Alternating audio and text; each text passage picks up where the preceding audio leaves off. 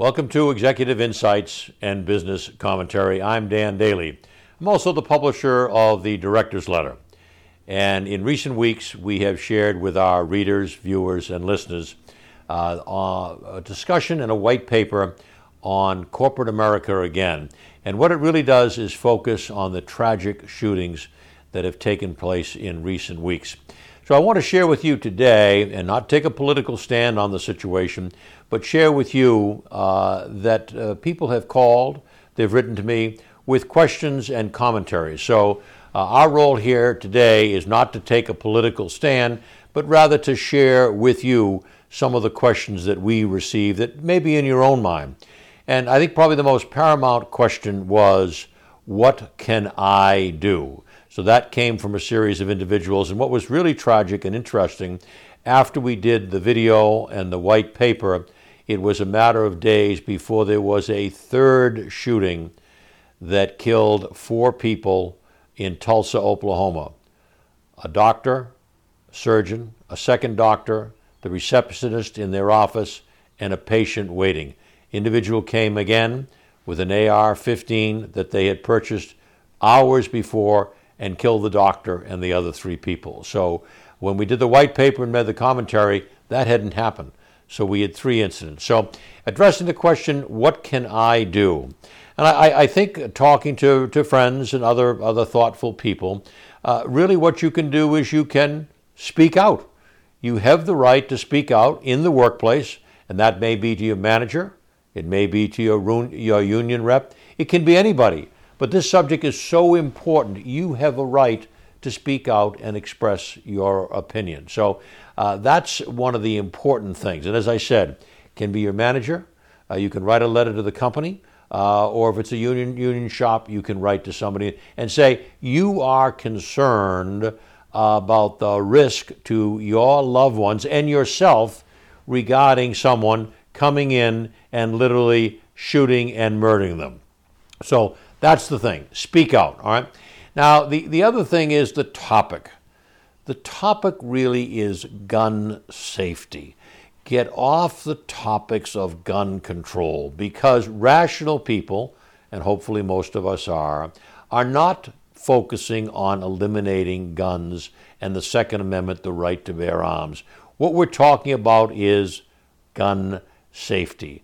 And that is preventing individuals like this 18-year-old that took the lives of those 19 innocent children in Uvalde, Texas, and the 2 teachers, keeping a weapon like an AR-15, which is a killing machine, out of their hands.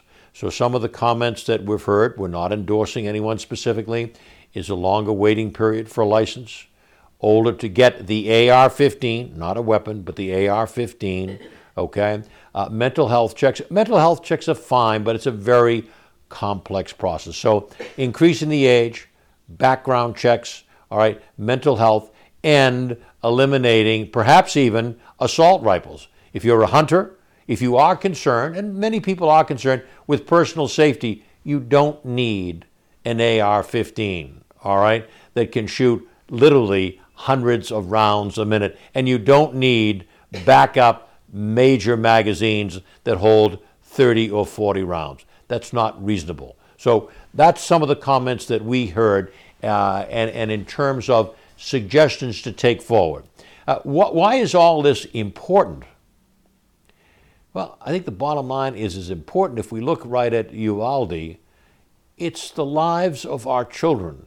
These are 8, 9, 10-year-old children, and they were slaughtered, and I choose the word carefully, slaughtered by an 18-year-old person who closed them in a classroom and one by one shot them and their teachers.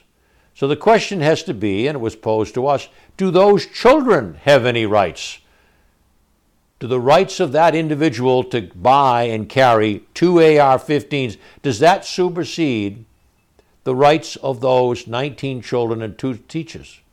That's something we have to get back and think about, and that's the core of the discussion. What are the rights of the individual person, or in this case children, that were murdered, and murdered in a horrific way, let alone the people that were left behind, that were wounded, that will carry those wounds for the rest of their life. Some of those wounds are physical, and a lot of them are mental. So that's why we're speaking out. We can start with the children, but also 10 people were killed, all right, in Buffalo, New York. Innocent people in a shopping mall. Later, in Tulsa, Oklahoma, a doctor was killed, a surgeon. Do those people have any rights? So it's really a balancing of who has what rights and how do we get along together, okay? Now, the idea that people that are carrying guns are heroes and they're patriots. Let me just take a little bit of a personal stand on that, because I'm basically comfortable with people having guns. I really am, okay? But to say someone is a hero or a patriot, I think not. Today, we've seen heroes, and those are some of the doctors and nurses and medical assistants that have stayed with us, and many who have lost their lives during COVID, okay? Patriots are the people that we see in the Ukraine, young men who have sent their children and their wives to Poland, and they are sitting in a damp cellar defending their country because they love their country and they're willing to die for their country as the Russians explode artillery and cruise missiles over their head. Those people are patriots, not the people who stormed the Capitol. In my opinion, those aren't patriots. I don't know what they are, but they're certainly not patriots. You don't drag the American flag up the steps of the Capitol. You don't threaten to hang the Vice President of the United States. You don't enter the Capitol steps dressed in combat gear. I'm not sure what the average person needs: a helmet and a device on the top for night vision goggles, or a flak vest and other pockets of ammunition, let alone the pistol on the lower hip. I just frankly don't understand that. If you're hunting, you don't need it.